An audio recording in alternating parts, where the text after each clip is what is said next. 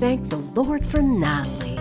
In some ways, she was still the free spirit and quirky soul that I had met in med school. But like us all, she had matured, and if it wasn't for her insight and counseling, my crippling relationship with Alex could have gone on much longer. How on earth did I miss so many warning signs? Was I so desperate to move on from Link that any and all rational thoughts ceased? As my fantasy conversation between God and fate had alluded to, love can make humans behave like idiots, and for many months, I had become Cassidy, queen of the idiots. Confirmation came not long after, when I dropped by his apartment to return some things, and there was already another woman in my place. It's too bad I didn't have a crown and scepter with me to pass on to the new queen. Love is such a fascinating phenomenon. It can be like the weather, the beautiful, sunny, and carefree days that were David. And sometimes there is a drought that appears to go on forever, like my 4 years of undergrad and first 2 years of med school, where I dated, but nothing serious. Then there was the overwhelming heat that was my time with Lincoln, and then the brief but violent thunderstorm that was Alex. The crazy Natalie that I had met at medical school was now rock star Natalie, where her inquisitive and innovative mind served her well, and the flamboyant attire that she had once been known for had evolved to where she was now stylishly dressed and groomed. So it was interesting that two attractive and intelligent women, both now practicing general surgeons, would fall for men that in retrospect were completely wrong for them. But that is the beauty of hindsight. It is never wrong. Ever since I'd known Natalie, she has had her share of suitors. And why wouldn't she? She is drop-dead gorgeous, incredibly smart, and has a vibrant personality. But for whatever reason, she has never really had a truly serious relationship.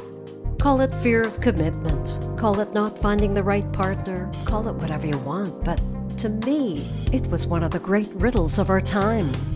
However, one day, while attending a medical conference, she found herself attracted to a man named Kazem Ahmad. He was tall, immaculately dressed, with dark hair and piercing brown eyes that seemed to hold a hint of sadness. She couldn't quite put her finger on it, but there was an air of mystery about him, and I joked to her, "Maybe he's the Middle Eastern James Bond." Natalie grimaced and then replied in her best British accent, "My name is Ahmad, Kazam Ahmad." Then, wrinkling her brow, said, it just doesn't land, does it? Then, with a sly smirk, she continued, "Although it somehow feels like he's had more than his fair share of lovers, so I could easily become one of his Bond girls."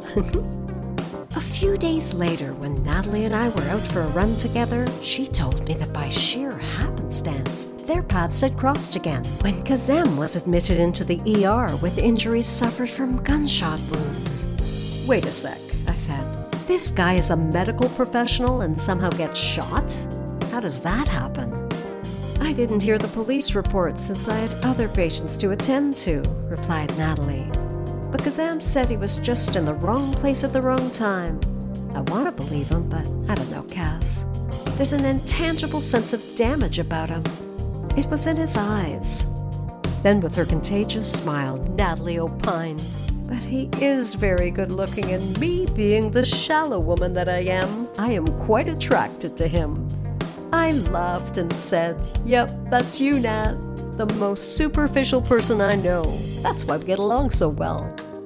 Natalie continued to monitor Kazem's recovery during his stay at the hospital, and not surprisingly, began seeing him about a month after his release. I was updated on the progress of their budding relationship during our runs and gym workouts, and I learned that they had spent the night together on their first date, which Natalie never does, and that Kazam had told her how much love he had to give her. I was incredulous. "Wow, Nat, that's a lot for a first date."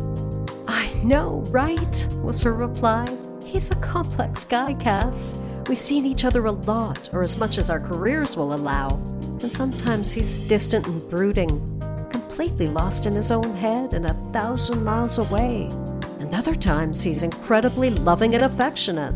But there always seems to be something going on with him, some internal conflict that's just under the surface. I don't know. Maybe another woman? guess another woman is always possible, I considered. Do you know what he does for a living? Maybe that's what's on his mind. Natalie shrugged her shoulders. That's the other thing. I really don't know what he does. He says he works for a company that does medical research, but when I push him for details, I get nothing from him. Usually I'm pretty good at reading people, but I just can't crack the code of Kazem. Did you ever find out how or why he got shot? I asked. Natalie shook her head. No, he still maintains he was simply very unlucky to be caught in the middle. But he is so polished in the way he skirts around an answer that I just let it go. And I looked for any news reports on the incident, and there was absolutely nothing. How can that be in a big city like this where the media is everywhere? I thought back to my weather analogy and how Natalie's life was now cloudy with sunny breaks, but with a distant storm brewing. How did she put it? His love was like a fire in the rain.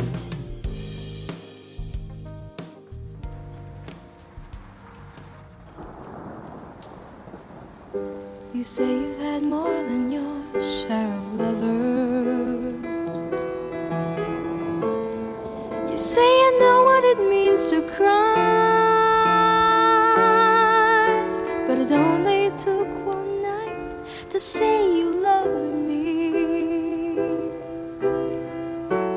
It only took one night to say I'd try. You say you've got a lot of love to give me. Well, I don't think you understand, 'cause I know that you'll go looking one morning. You got too much love for just one man, and your eyes, they may be willing, and your smile, it might be brave, but there's just one thing that I gotta tell you.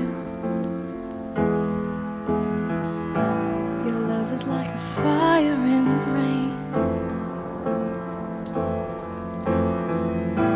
Your love is like a fire in the rain. Do you know what you want, or are you trying to find a way to get into my heart?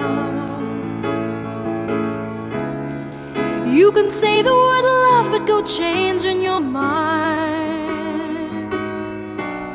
Better learn to finish what you start. And I don't know why you're leaving. I guess you haven't found it yet, but if it's alright with you, I'll remember. It ain't no good if both of us forget. And your eyes, they may be willing, and your smile, it might be brave, but there's just one thing that I gotta tell you. Your love is like